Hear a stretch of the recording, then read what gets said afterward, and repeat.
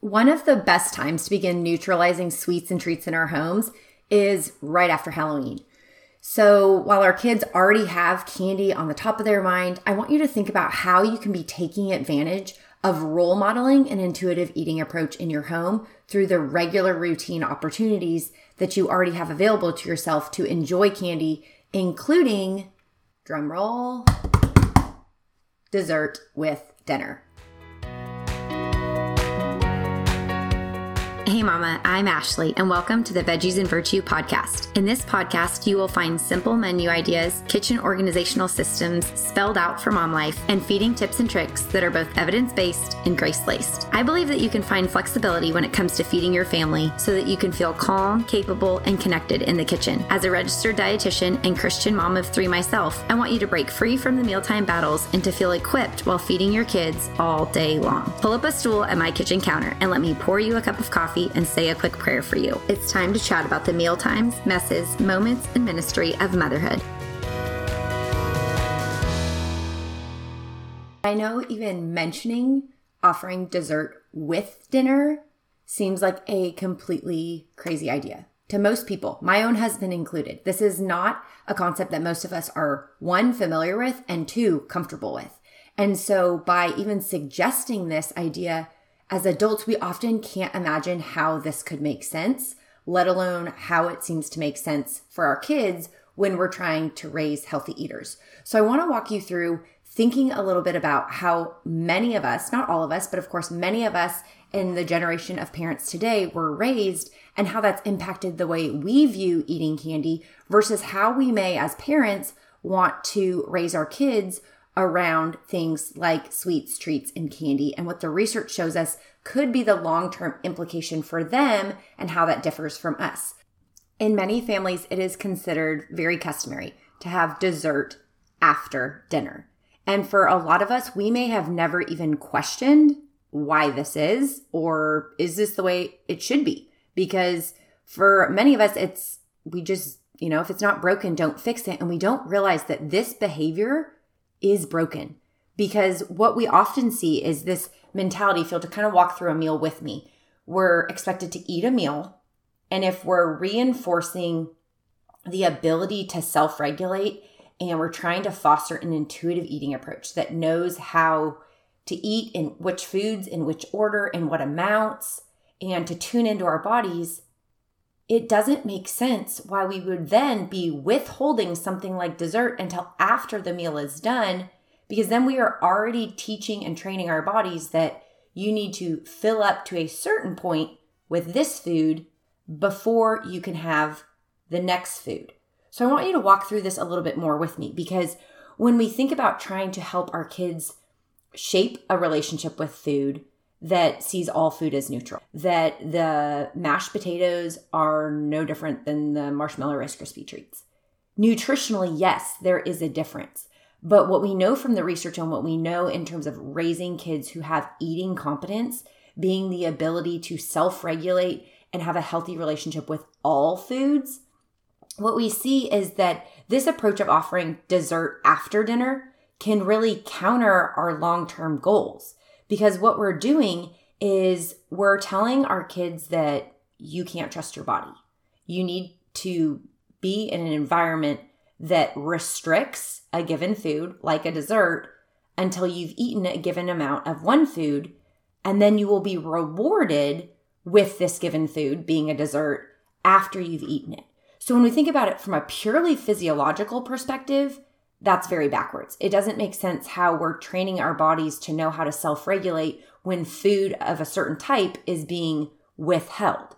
Even if dessert doesn't seem to be intentionally restricted in this way, when we think about training our bodies to be in tune with hunger and fullness cues, and we're eating dinner to a point of perceived fullness, and then we're having dessert after that, it becomes so difficult for us to physiologically understand those cues that our bodies are giving us and that our brain-body connection has, that we're now eating past a point of fullness.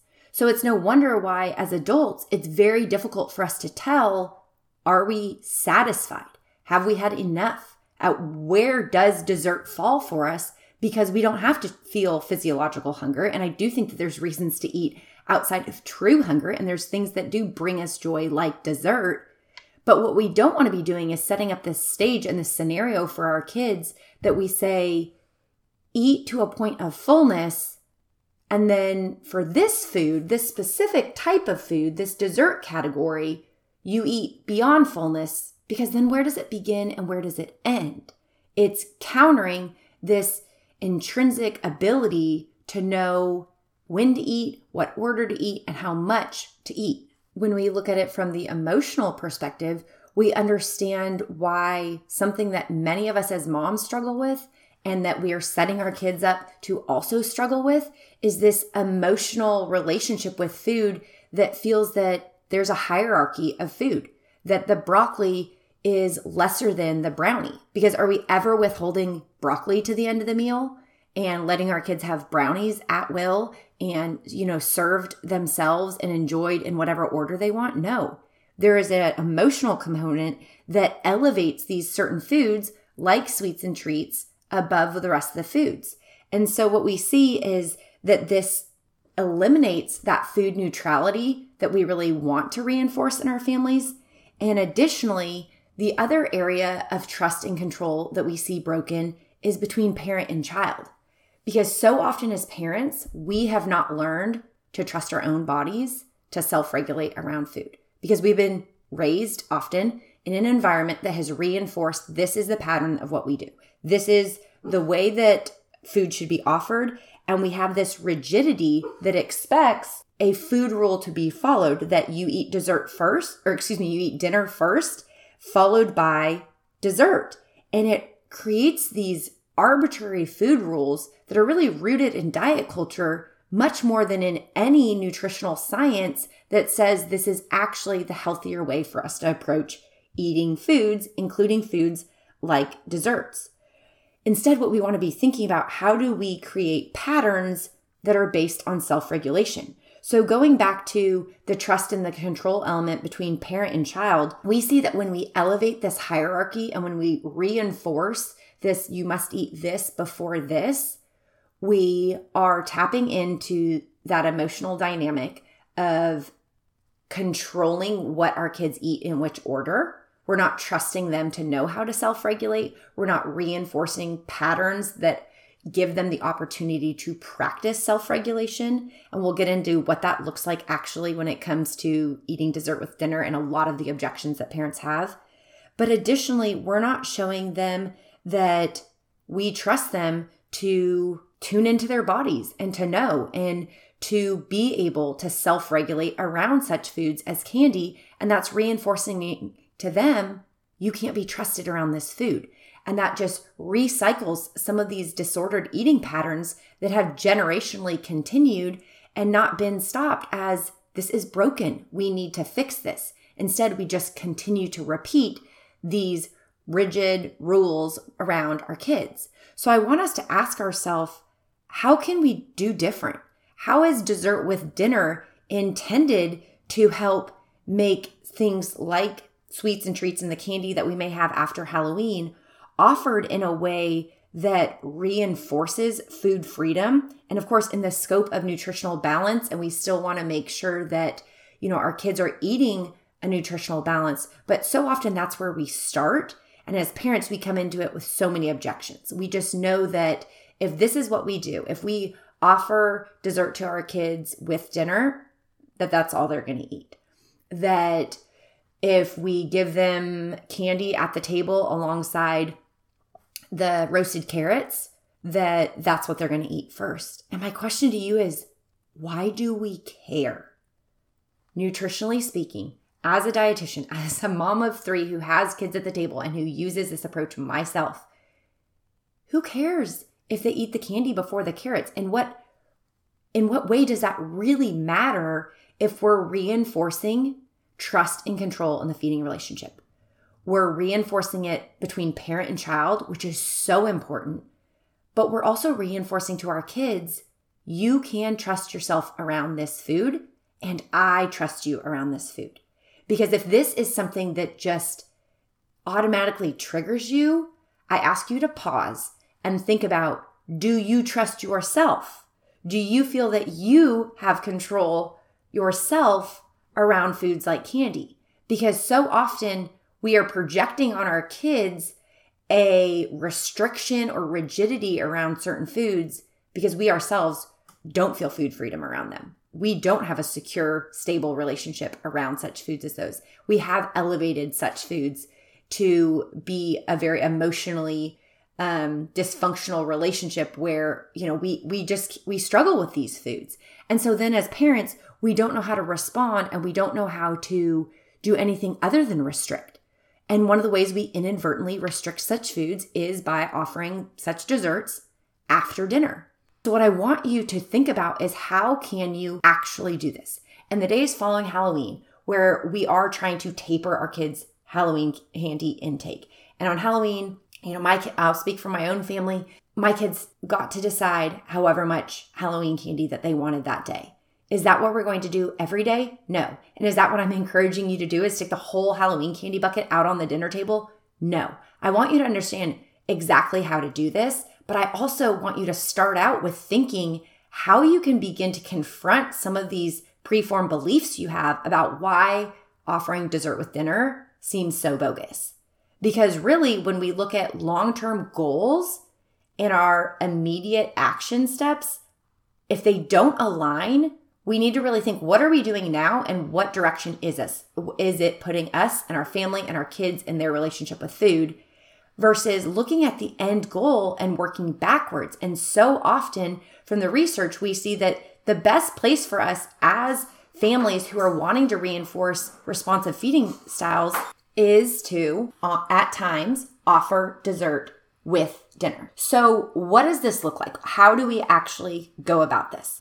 I'll stick with the example of Halloween candy just because this is airing right after Halloween. But the principles are going to apply whether you're doing a cookie, a leftover birthday cupcake, or Halloween candy. And the way that you're going to do this, whether you serve meals family style or you're pre-plating in the kitchen, what you're going to do is you're going to take one serving of the given dessert and make that available to each member of the family. And so in our home, we serve family style. So all the food, the pots and the pans and everything that I cooked in are brought over, put in the center of this table, and everyone is allowed to have their fair share of what's available. But just like other foods, we only have certain amounts available of them. And with the dessert, it's going to be that same thing. So say we're having chicken and roasted potatoes and broccoli and candy. That's what's out on the table. That's what we're having for the night's dinner. And so as we go about the meal, everyone, as any other option at the table, whether it's candy or roasted potatoes, we are passing those elements. Everyone is allowed and encouraged to take a little bit of everything that's made available and put it on their plate. So this would look like, in my family of 5, we would have 5 pieces of candy out. My kids will likely take that candy, put it on their plate alongside the chicken, the potatoes, and the broccoli, and it will be a part of the menu. It is just one of the offerings, as if it was any other thing. Y'all might know that I often do fruit for dessert at dinner. We don't do candy or a more typical dessert for dinner every day, but we typically offer some sort of dessert with dinner. So sometimes it might be strawberries or a piece of candy or cookies that we had left over from the day before or something like this. So the only real limitation that I would say to offering dessert at dinner is thinking through it from the perspective of the serving size. We do want to keep it limited to 1, but we're not restricting it for the sake of restricting. You have to be really careful with your language here because there's that much available. Just the word there would be if I was offering strawberries for dessert and we just had the 1 container and my kids wanted more, I'd say that's all we have available tonight. There's other foods available if you're still hungry. My response would be the exact same with a dessert like candy. That's all the candy we have available tonight. There's other foods available. And I would just pivot in that approach. But we want to be really in tune with what our response is because we are limiting the amount that we're out there. Just like I don't let my kids have refills of their cup of milk at dinner because I don't want them to only fill up on the milk. Dessert is an appropriate thing to be limiting the amount of as at a mealtime as well. But by offering it at dinner, we counter all those messages that we were talking about at the beginning that have often been reinforced by offering dessert after dinner. So what we're showing our kids is that I trust you around this food. It is open. It is out. There is no restriction. It is not a reward. It is on a neutral playing field as all the other foods on the table. And by doing this, it is reinforcing to our kids that neutrality that we need them to understand in order for them to have a healthy relationship with all foods. And this can be so challenging for us as parents if we have not healed our own relationship with food and worked through some of that inner work of, do I trust myself around this food? Do I feel like I can control myself and have self-regulation with this food? What are my limiting beliefs about having this food at dinner? And where are those discomforts that I face? Because those are our own relationship with food that we have to work through and wrestle through privately rather than projecting them on our kids. So as you come up with some of your objections, which trust me, you will, especially if you've never done this before, because I know going into it, a lot of parents will say, well, my kid's only going to eat the dessert for dinner. Be patient, because just like kids do, they're going to test you to see, do you really trust me? Are you really going to let me control what I eat today? Because when we look at a responsive feeding approach, we know it is our job as the parents what, when, and where food is offered. It is our child's job if, whether, and how much they eat. And so once you have put those elements at the table, once the chicken, the broccoli, and the roasted potatoes and the candy are out on the table, are you then trying to still negotiate with them or reward them or restrict them or tell them in what order they need to eat which elements of the meal? And I challenge you, press your tongue against the roof of your mouth and try not to say something, but just take in those comments that you're having in your head and that you want to say out loud and just hold them for a second and see what your child does. Because some kids will go through a short phase of testing you and they may just eat the candy at dinner and they may not eat as much of the other foods. But as you stick this out, this is not going to be weeks on weeks of them doing this. This is just them testing it to see, how do my parents respond when I do this? Are they going to intervene and tell me that they know better? Are they going to regulate my intake instead of encouraging me to self-regulate? Because our kids don't understand all the nuances of nutrition, but they do understand the patterns that we're promoting in our home. Just as we learned from our parents, dessert is supposed to be after dinner. And you're supposed to eat until your plate is clean. And then that somehow signifies that your stomach is full. And now this somehow seems like an appropriate time to also have dessert on top of your already full stomach. Just as those patterns were reinforced for us, we have to think of what patterns we're reinforcing for our kids. So this week, I want to challenge you. Have you ever done dessert with dinner? And if you haven't, try it this week and see how it works for your family. Go about offering a single serve portion for each family member on the table as if it was any other element of the meal. And then as objections come to mind, and as you have some of these questions, hold them with yourself for a minute. Talk to your spouse in advance. Talk with him about like, hey, we're doing this, but we need to keep our comments to ourselves and kind of sift through how we feel about this privately, away from the table. Can we just try this at the table tonight? Can we just try this in the week following Halloween as we taper their Halloween intake? And we're sometimes, regularly yet routinely offering them candy so that it does become more commonplace and not this coveted food. Can we just try this at dinner? Some days it's going to be at snack that we let them have that, and that's in varying amounts. At dinner, we're just going to offer a small bowl. Everyone's going to do this. Can we try this? And can we bring our objections and our discomforts about this to each other away from the table later and begin to work through that? Because as you do, I think what you'll see is that even though at first they may be kind of surprised with the novelty factor of you offering dessert at dinner, that novelty is going to wear off. And so often having that anxiety and that tension at the table of that power struggle, of that control factor being in limbo between who gets to control what at the meal and us actually surrendering that to our kids, offering dessert at dinner is going to be one of the quickest and easiest ways for you to see, is this something where I'm not releasing control over what my child eats, in what order they eat, and how much they eat before they get rewarded with something like a dessert. So challenge yourself with the willingness and the expectation that you will be surprised, that this extreme interest in candy that kids can be so often distracted by. So often that dessert at the end of dinner makes our kids just race through the meal. So often they don't really care about eating the dinner because they really just want to get to the end goal of dessert.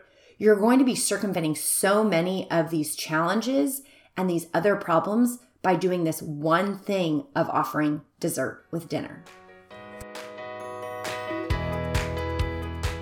It has been a joy having you on the podcast today. And if you've enjoyed it as well, I have a quick favor to ask. Do you mind hopping over to Apple Podcasts and leaving me a written review? This will only take you a hot second, but it truly blesses me every time I get to read what one of you write over there, and it allows me to bless others through this podcast and the episodes to come. The other thing that you can do is to take a screenshot of this episode and tag me over on Instagram at Veggies and Virtue. I would love to see what action steps that you're taking from this episode and also to support your family in the journey moving forward. Until next time, thanks for coming over to chat at my kitchen counter. Remember that you will always have a seat and a snack waiting for you here.